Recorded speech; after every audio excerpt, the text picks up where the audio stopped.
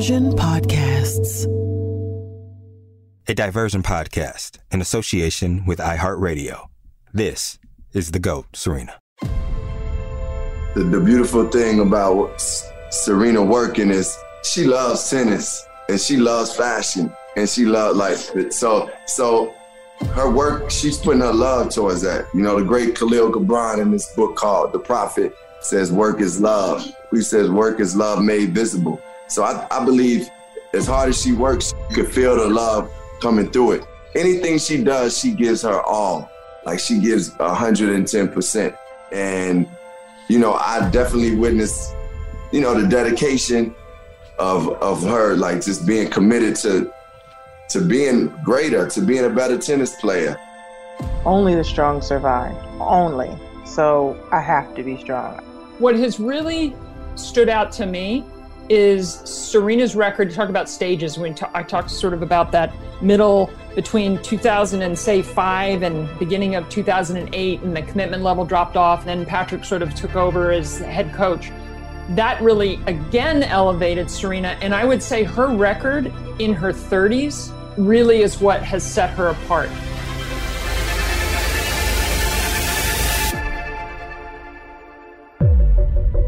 Welcome to The GOAT, Season 2, Serena.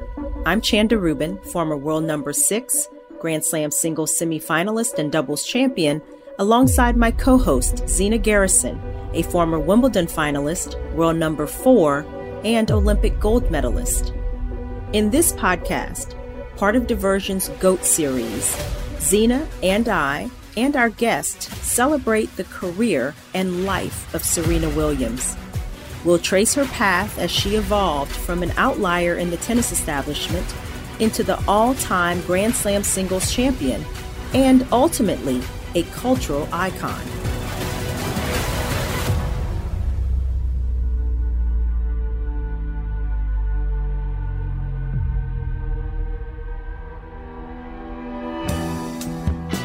In this episode, The Holy Grail of Longevity, Part 1, we'll delve into how Serena has managed to remain dominant and relevant for over 2 decades spent at or very near the peak of the game.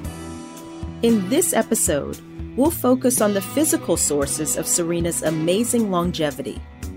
In a later episode, we'll also take a deeper look at the psychological and emotional demands of longevity, as well as the mental health issues that have become an important part of the tennis conversation. Joining us is the fitness trainer responsible for keeping Serena up and running, a remarkable but seldom highlighted man named Mackie Shilstone. He will tell us some amazing stories about Serena's strength and determination, as well as some priceless personal anecdotes. Also, we'll chat with a Hall of Famer who knows all about career longevity and the long journey to goathood, 18-time Grand Slam champion Martina Navratilova. But let's start with this. That quote from Common that opens the show is amazing. Making your work an expression of love and to show your capacity for love in your work is a rare gift. It's also the ticket to the kind of deep personal satisfaction that has lifted Serena to unimaginable heights, motivating and sustaining her. The routine of tennis can be tiresome, even for the most diligent, passionate pro. But if your work is also your way of expressing your love, the challenging life of an elite athlete seems more manageable, more enriching. When your work is love, what you're doing becomes an art form. It's no accident that the source of that observation, Khalil Gibran, was a poet. But let's face it, Serena is not a poet. She is first and foremost an athlete. Her work is often physical in the most basic way, gritty, sweaty, painful. It demands stamina, recuperative powers, plain old strength. Serena has shown those qualities in abundance, despite brushes with mortality, depression, injury, and surgery. She's continued to win, and win big through it all.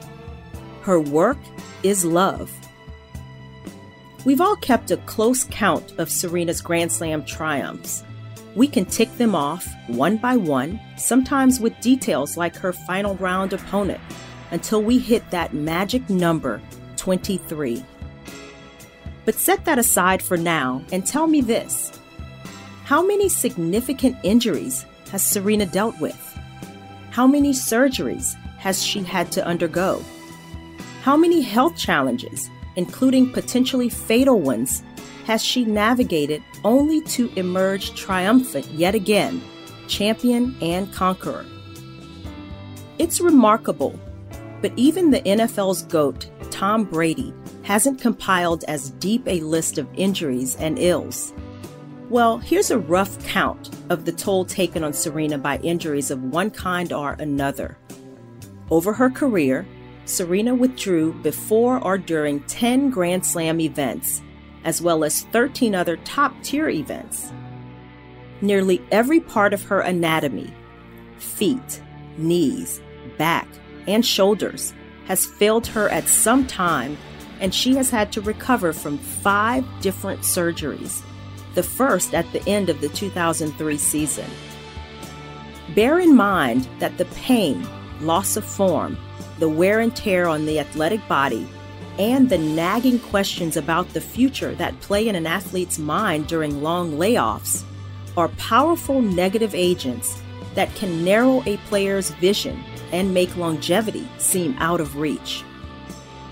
Yet every time, Serena bounced back. Many times, she bounced back stronger than ever. Victories over those injuries are as much a part of her legacy as the wins she put up in all those Grand Slam titles. She has returned from near oblivion on a number of occasions. She crafted the most sensational of those rebounds in 2007 at the Australian Open. We'll take a closer look at that tournament in an upcoming episode, but the essential details at the moment are that by the summer of 2006, her ranking had fallen to number 139, her lowest since 1997, due largely to continuing struggles after the death of her sister, which kept her off the tour. She played a little at the end of the year, but went into the Australian Open ranked number 81, the butt of criticism and cruel humor for appearing to be out of shape. Many of her fans were dismayed by what they perceived as her lack of focus on her profession. Suffering from a severe cold, with blisters on both feet, Serena struggled in the early going at the 2007 Australian Open. She nearly lost in the third round, which by most standards would already be an impressive comeback. But not for Serena. She persevered, made some narrow escapes, and allowed Maria Sharapova just 3 games in the final. Serena became the first unseeded player to win the tournament since its renaissance as a major event. It was her first tournament win of any kind in 24 months. That major title was Serena's 8th, and it marked the greatest pivot point in her career. Although she was already on the rise again, she also made 2 important additions to her team in 2007. She hired Mackie Shilstone as her fitness trainer and Sasha Bain as her hitting partner. Shilstone has remained with Serena until the present day. Bain worked with Serena for 8 years.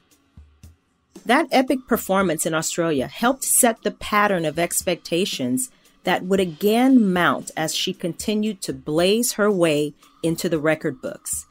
Serena's ability to manage rising expectations, including her own, and her willingness to handle the pressure that came with her growing status were key talents that help account for her longevity.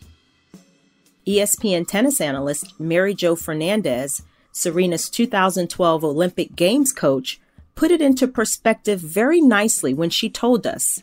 I feel like she does the impossible. I mean, she's been doing it for so long, and let's face facts. I mean, she's been through a lot. Remember, with her health, she's had injuries.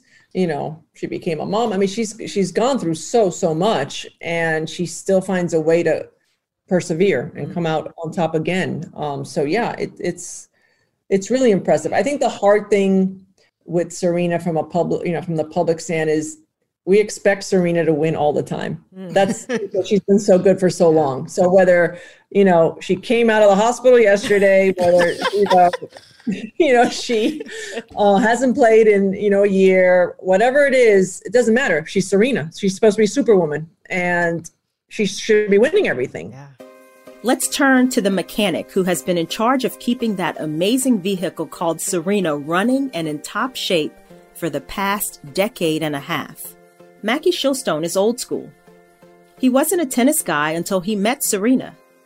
His former clients include former heavyweight champ Michael Spinks, Peyton Manning, U.S. Army Rangers, and even actor Linda Hamilton, who wanted to do her own stunts in the movie Terminator: Dark Fate. So let's bring in the 71-year-old fitness guru Serena calls Medicare Mackie. Mackie, welcome. And first, I want to ask you, what do you call yourself? You wear so many hats. You've worked with some incredible athletes like Serena Williams, most notably. But what do you call yourself? What's your title? Wow. That's the $64,000 question. Well, I have 2 master's degrees and 2 undergraduate degrees, but let's say in 1982, Michael Spinks was a light heavyweight, and I was brought in to fix issues, and we went on to solidify the light heavyweight title and then win the world heavyweight title, which actually put me on the map. Never had been done before, and that eventually led to Serena Williams' mother. Mackie's path to Serena was an interesting one. His work with heavyweight boxing champion Riddick Bowe impressed Bowe's manager, Rock Newman. He was friends with Cora Berry, the former chairwoman of the Washington, D.C. Boxing and Wrestling Commission. Newman told Berry that Mackie might make a great trainer for the daughter of her friend Orsine Williams. Berry reached out to the Williamses to make the introduction, but neither her parents nor Serena could be blamed if they were a little confused about what exactly Mackie did. Getting back to that $64,000 question, Mackie said, I do know during the pandemic that one of the shows I really enjoyed, and my wife watched it too, I came to the conclusion I'm a fixer. Because Ray Donovan, the show on Netflix, he would fix things in Hollywood, except I haven't resorted yet to hiding bodies, chopping up bodies, or eliminating issues to that point. But I have people that actually, well, they don't chop up people, but they do eliminate bad people for our government. So you're a fixer on the fitness side. With the Terminator movie that I did in 2019 for James Cameron, I manage what I normally do: the nutrition, I manage the exercise physiology, the psychology, the rehabilitation, the body composition adjuster for Linda Hamilton. And it was a 10-month project, and she ended up doing all her stunts at 62 years of age. We'll be right back with more of our conversation with Mackie Shilstone on the GOAT, Serena. Mackie had conversations with Orsine and Richard Williams, and he also spoke with Serena sometime before the Australian Open of 2006. At the time, Serena was still mourning the 2003 death of older sister Yetunde Price, the victim of mistaken identity in a drive-by shooting in Los Angeles. Serena also was trying to overcome a knee injury that caused her to lose fitness. A shell of her former self, Serena lost in that 2006 tournament in the 3rd round. And then I got another call. She had lost that year in Australia in the early rounds, maybe by the 2nd round. And she got on a plane and they didn't know where she was going. And she let me know she's coming to New Orleans, my hometown. And it was during Mardi Gras. So nobody knew where she was? Yeah, well, she says, I'm coming in. Well, I said, I better understand who Serena Williams is. And so she gets on the plane. She ends up in New Orleans. I arranged and actually paid for her suite in the Hilton Hotel, close to, away from downtown where the Mardi Gras was, and in a suburb. So she comes in, and so she lets me know she's there. She's I had her picked up. I can't let a lady come in and just go where she's going to go in my town, So I pick her up and get her in there. And I get to the Hilton in a suburb of New Orleans. And we'll make a long story short, I'm thinking, wow, is it proper for me to go up? And so she says, Mac, come on up. Well, I come up and she's on the sofa laid out because she's gone through time zones and asleep. And I'm thinking, wow, no one will believe this. You see, by that time, my reputation was, at whatever I do, was already established. And I knew that she was already an established, well, I hate to use the word star. Yes, but she was. 2007, absolutely. Right. And so she sat there and it came down to it. And I said, look, Serena, I don't mince any words. I said, when I come in there, I said, you have no idea what you're getting into. I said, I won't make you do anything that I won't do. Like when you saw Zena running 72 sprints and I broke her, she couldn't do it. And then I told her, get off the field. I'm going to finish. And I said, this is an embarrassment. It isn't going to happen like this. And, she knows me this too was well. recent. This was recent. And Mackie, I have to tell a little bit of that story. We were on the field, and Mackie's having her run all these sprints and everything. I'm with her now. He's with her. Gets a little winded. This is in 2021. This is in 2021. Okay. And so she's like, she's done. He said, you gonna let a 70-year-old man beat you? And if you could have saw her face when she turned around and looked, and she took a couple of steps, and Mackie kept running, and it was all over there. She went right back and started working out. Well, you see, I'll flash down and say about 5 years ago, I'm running, and we're in Palm Beach Gardens, and I'm there. And we're running these sprints. They're really intense. And you get 19 seconds recovery, 12 seconds recovery, 10 seconds recovery. And you're running and you have to make times. And it's brutal. And she falls out. And I have a Medicare card. I pulled my wallet, went over and threw it on the ground. And I said, I'm Medicare Mackie. And I said, you let Medicare Mackie do this to you? Well, no one's around. And, she walks off and says like that. And I said, that's not going to happen. And I said, I'm prepared to die here and you're trying to survive. So how did they develop this amazing trust the two of them share? Just what was it about Serena that made Mackie stick with her after some of those early miscues? And what was it about Mackie, besides the unusual fitness of an AARP-eligible trainer, that appealed to Serena? Because when I gave her every opportunity to quit and beat her down, she says, Mackie, they'll have to drag me out. And I think what showed me everything, because I will test you and I'll have you do what I do, which is very scary, seriously. And I saw in her this ability to rise above her weaknesses, her fatigue. Fatigue makes cowards of us all. And I told Serena, I said, Serena, we've got to bring your opponent to the fatigue threshold. And you've got to survive to do that. And at that point, that's only 10% margin. And that's where you win because your mind is stronger. But both of you have to be at a broken point. And then there will be one person to survive. And I said, and that's what we're going to work to. And I just watched her over time. And you see, I come at the sport differently. About 4 years ago, when she asked me to go to Wimbledon, and I was there, and I brought my wife, and we were staying with Esther, the physical therapist. And before we went there, I said, "You gonna play this doubles?" She says, "Yeah." I said, "You're playing with Venus?" I said, "You're gonna tire yourself out." And I said, "What?" And I said, "I know you're doing it for hand-eye coordination." And I said, "Okay, here's what we're going to do. I said, if this woman comes up to the net, I want you to slam it in her chest.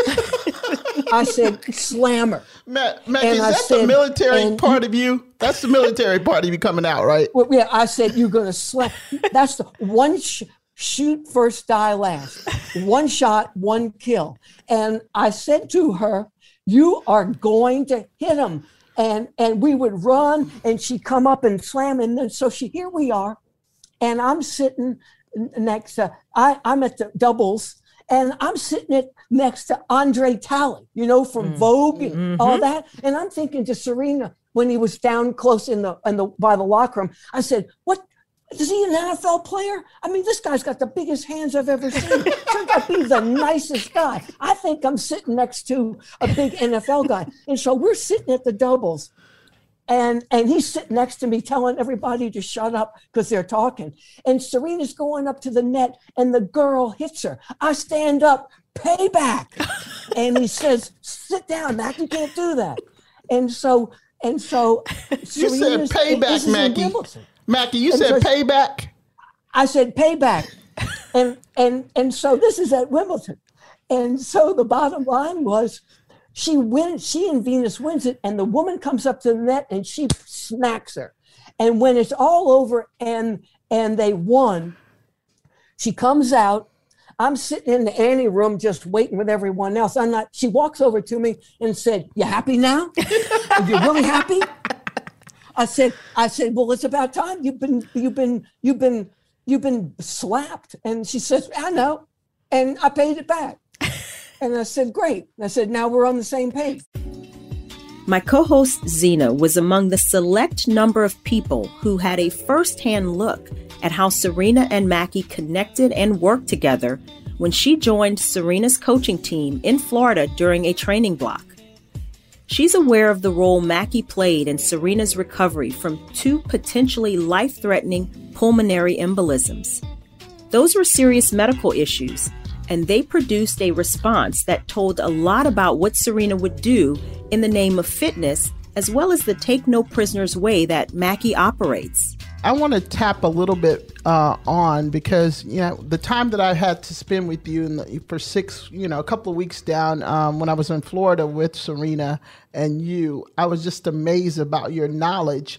But one of the things is always her recovery after the embolism in 2011, like what impact, because I know that you've had a lot of impact on her injuries, recovery and things that she does from there. Well, that's an interesting story because I was there after the first pulmonary embolism and then the second, and it's a really amazing story. You also have to figure in that you can't forget that what started to trigger it was when she had that accident and tore the tendon in the lateral aspect of her foot. So remember, that's what started it. Okay. So people think about pulmonary embolism. Okay, that's a blood clot that ends up in the lungs, but it can also end up in the kidneys, and it can go a lot of into the stomach and a lot of different places. So when that happened, to be honest, with the first one, Serena was in 3 hours of being dead. Wow. And she was in Los Angeles within 3 hours. And so the interesting story, so she's coming back from that, and we're coming back from that first injury because she did it to herself again, hitting her foot, getting on a plane, going to Australia. That's how it happened the second time. But what happened, I've tested Serena with extensive VO2 max, that's endurance capacity, wearing the mask, and all the type of things I've done in my hospital-affiliated program. So I know Serena like I know my athletes, Peyton Manning or any of the thousands. I approach it the same model. And so I knew where she was. So here I come in.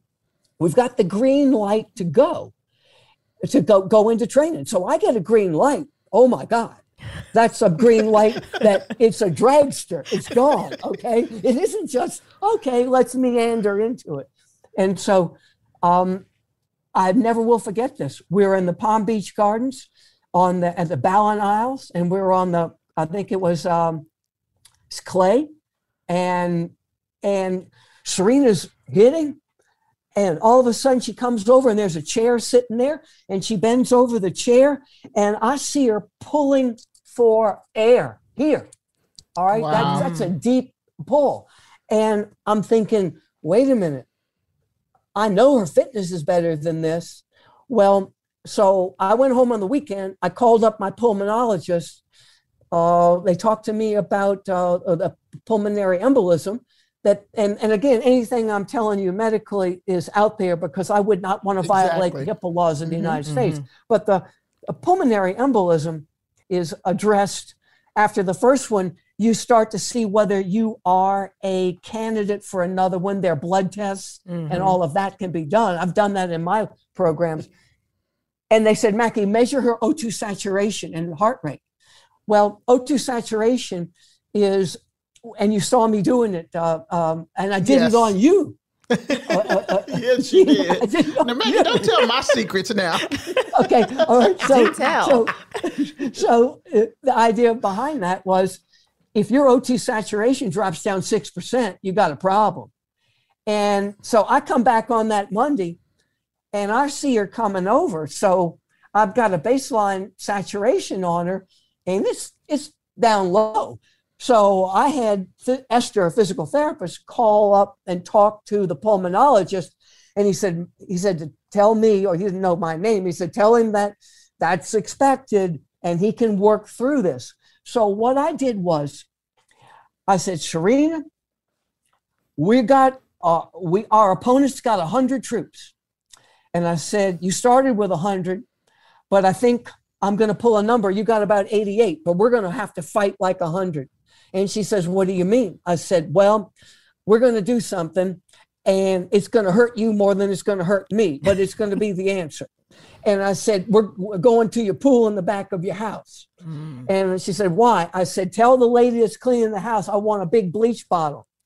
And I said, you're going to become a Navy SEAL. She says, I'm going to do what? I said, we're going to survive. And I said, and don't make me jump in because I'll get my tennis shoes wet. And I don't want those shoes wet. And I said, and so I got the bleach bottle, cleaned it out about this big, and no one can see it. But I'm talking the big Clorox bleach bottle that everybody knows in the pandemic now. And it's got those handles on the side. And I said, Serena, I'm going to put a heart rate on you, my monitor on you, and electricity conducts in the water, from water. So I'll see it over on the sidelines. And I said, go out there in the deep end. And I said, you fill that thing with water. And I said, and then raise it above your head. And I said, and you can't stop until all the water's gone. And you're going to bob up and down. And I guess I look at it this way. You're either going to survive or you'll be down at the bottom of the pool. And I'll have to do CPR on you, which will be scary for you. Now, Maggie, you told the goat this. Yeah, I told her. So I put her out there, and she's going up and down. Literally, she's kicking her legs and I'll tell you why I did this.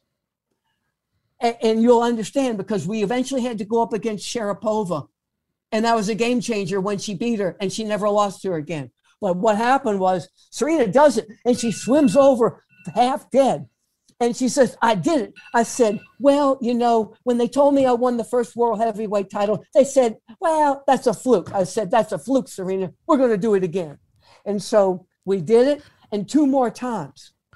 And she says, why did you make me do that? I said, you were gasping for air. And I said, that's exactly what I saw you do. So if it happens to you on the court, you know you can survive. The trust Serena places in Mackie ought to be evident by now. That has also resulted in Mackie being more, much more, than a fitness trainer for her. His larger role is borne out in many ways, including the fact that Serena chose Mackie to officiate her wedding with internet entrepreneur Alexis Ohanian. We asked Mackie to tell us about that. So Serena and her husband, Alexis, likes New Orleans very much. Serena had been to New Orleans. People don't know that Serena stayed in my house, and my wife used to be head of tourism for the city of New Orleans, my wife, Sandy. And so Sandy drove her around and took her all around to see venues. And Serena's staying in the house under the guise of working with me, but she paid a real price for that when we went to work, And so they come back, and it's right before the wedding. She's got the baby. The baby gets the flu. I got to get the baby over to the Children's Hospital. Serena has to go off and get some documentation to get married. And then they haven't found anyone to do it. And then finally they said, Mackie, you do it. And I said, me do it?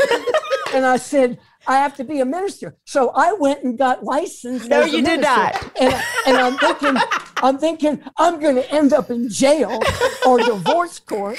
And so I called a friend of mine, Monique Morial, whose brother was the former mayor of New Orleans. Yeah. And I said, she's a judge. And I said, Judge, Monique, you gotta come sign some papers. I don't want to go to jail. And so they had me, and I got Dr. Francis, who was chancellor of Xavier University, and I said, well, I'm going to let him read the scripture. And so they came in, and we had to rehearse. And of course, I can tell you, being married, the groom just shows up. We're just an afterthought. So I had to approve the script with Serena, and it sounds at last minute. I'm the only guy they let have a cell phone. I said, are you kidding me? I didn't want that crazy woman coming over here, finding me and telling me to change this and this. You let me keep my phone. And so they did. And I made some script changes at the end. And so here it comes. He reads the scripture, then everyone comes up. And so we get to it's now a husband and wife, and then they're about to turn away and walk out. And I said, hold on. Wait, during the ceremony? Yeah. You said, hold on. I said, hold on. Okay. You can't leave right now. I said, I got one more line. and of course, the band is about to go off on my line and start playing. So, and Serena, being the perfectionist that she is, she probably picked up that you didn't hit your line. Well, I had one more. And I said, ladies and gentlemen, it is with the greatest pleasure that I introduced you to Mr. and Mrs. Alexis Ahania. I said, now you can go. And so then they go out. And so as they come out, it's my turn to come out. And so the band's playing. So I had my script. So I start dancing because they got Beyonce there and I'm doing that. So I earned the title of the Dancing Reverend. Mackie dancing with Beyonce? That's some visual, almost as surreal as the one of Serena underwater holding up a jug of Clorox bleach. We'll be right back with more of our conversation on the GOAT Serena after this.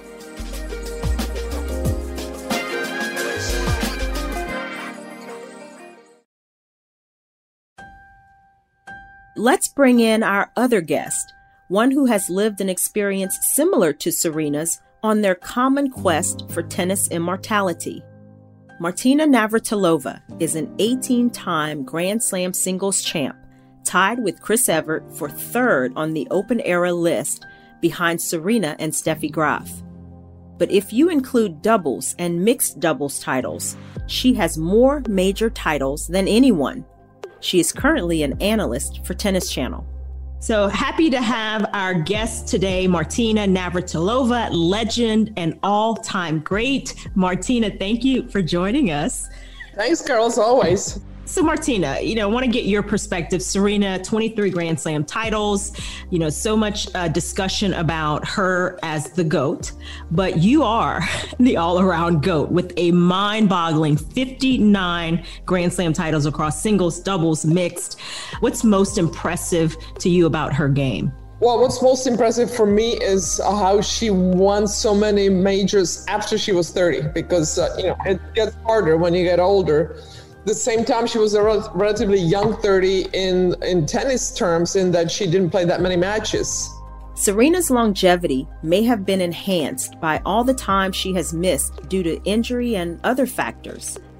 Serena has had to skip 16 majors since she played her first one.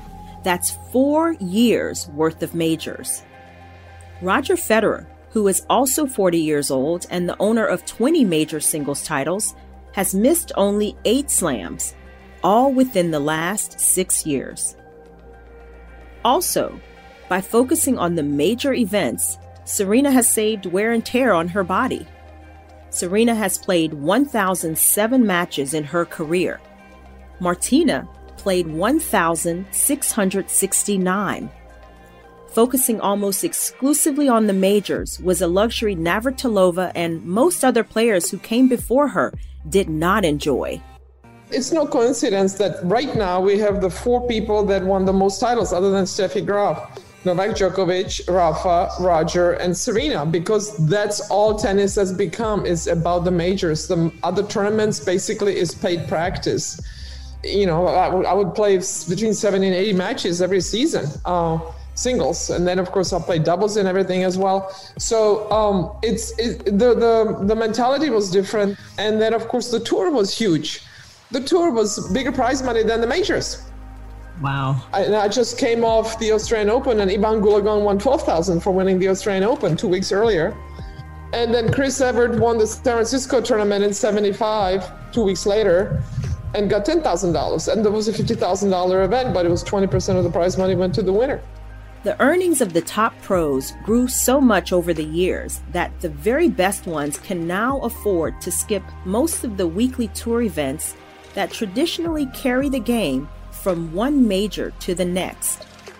At the same time, the talent pool has become much deeper, and tennis has undoubtedly become more punishing physically.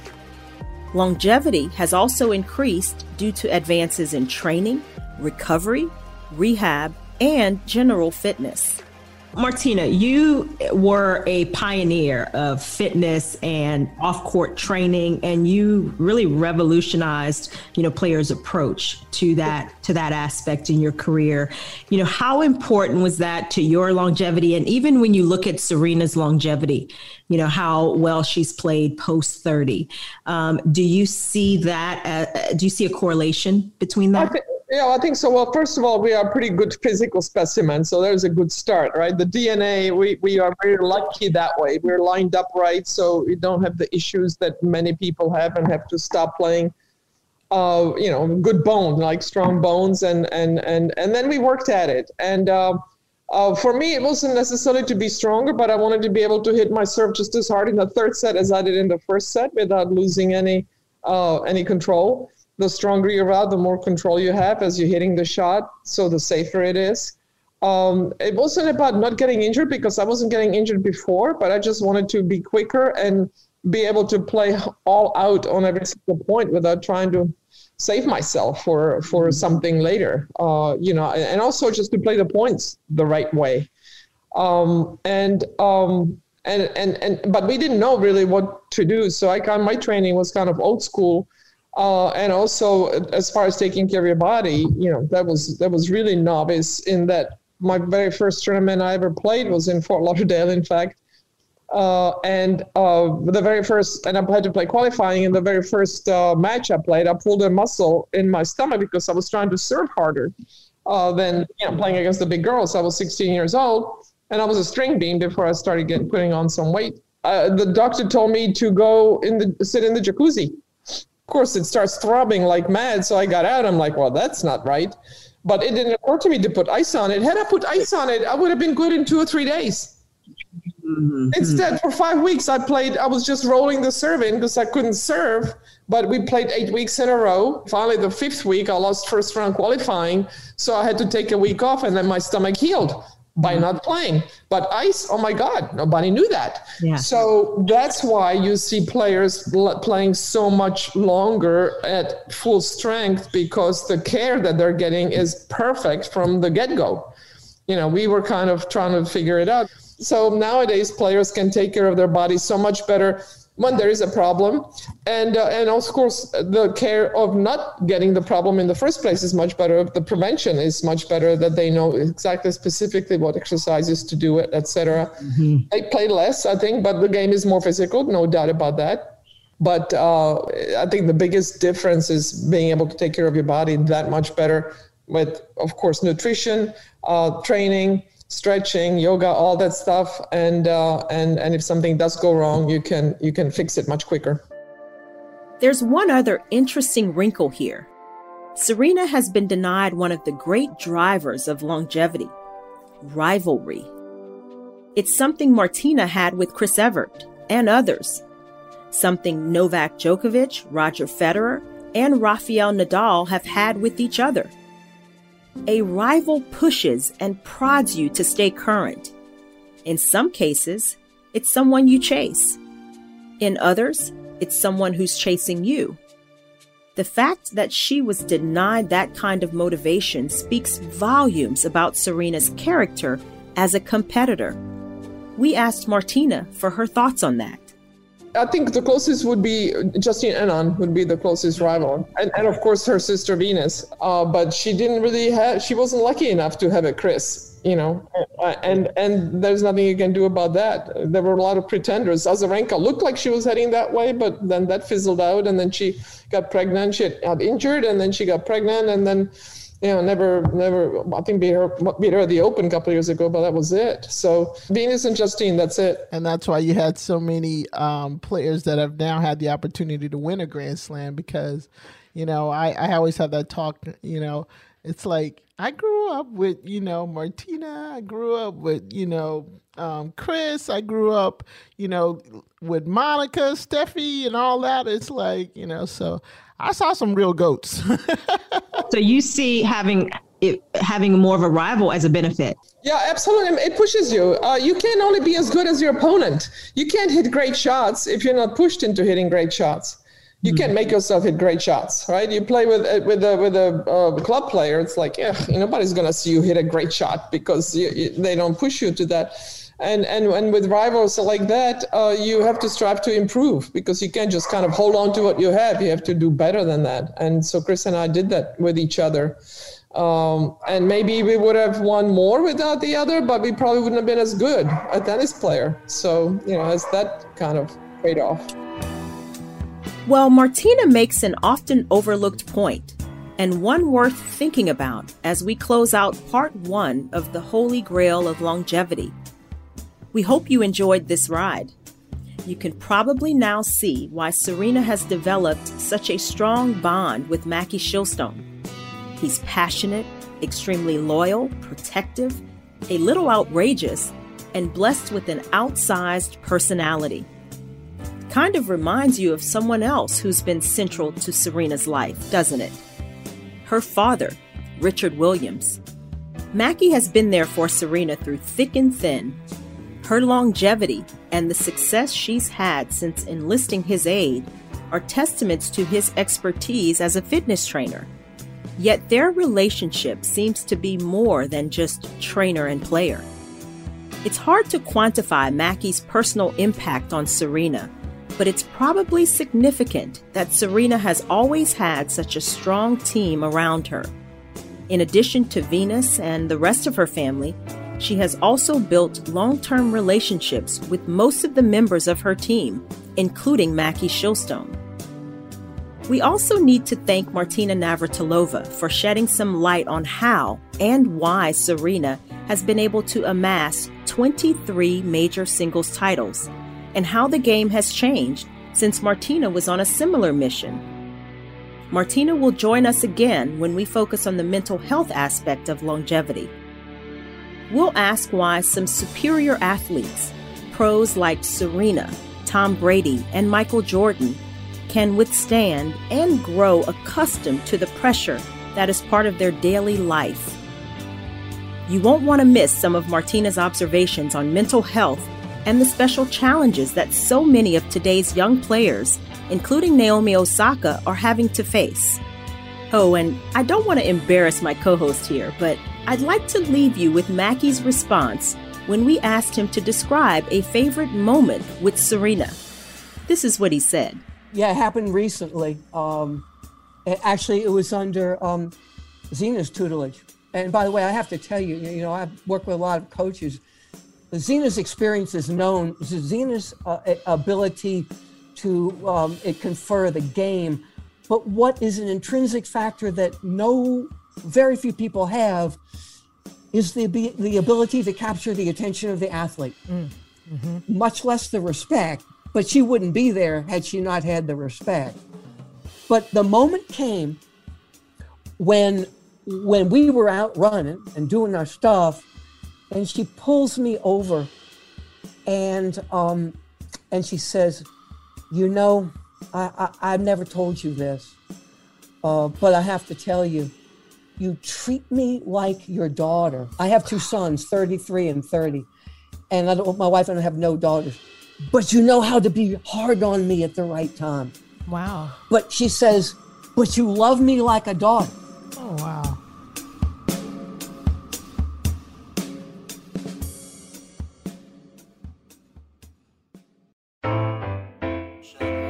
The GOAT Serena was written by Pete Boda. This season is hosted by Zena Garrison and Chanda Rubin. Produced and directed by Mark Francis and Scott Waxman. Our consulting producer is Andrew Kalb. Production assistance from Anita Okoye, and our social media consultant is Stephen Tompkins. Original music by Andy Marvel. Our director of marketing and business development is Jacob Bronstein. Executive producers, Scott Waxman and Mark Francis. Special thanks to Oren Rosenbaum at UTA and Susan Canavan.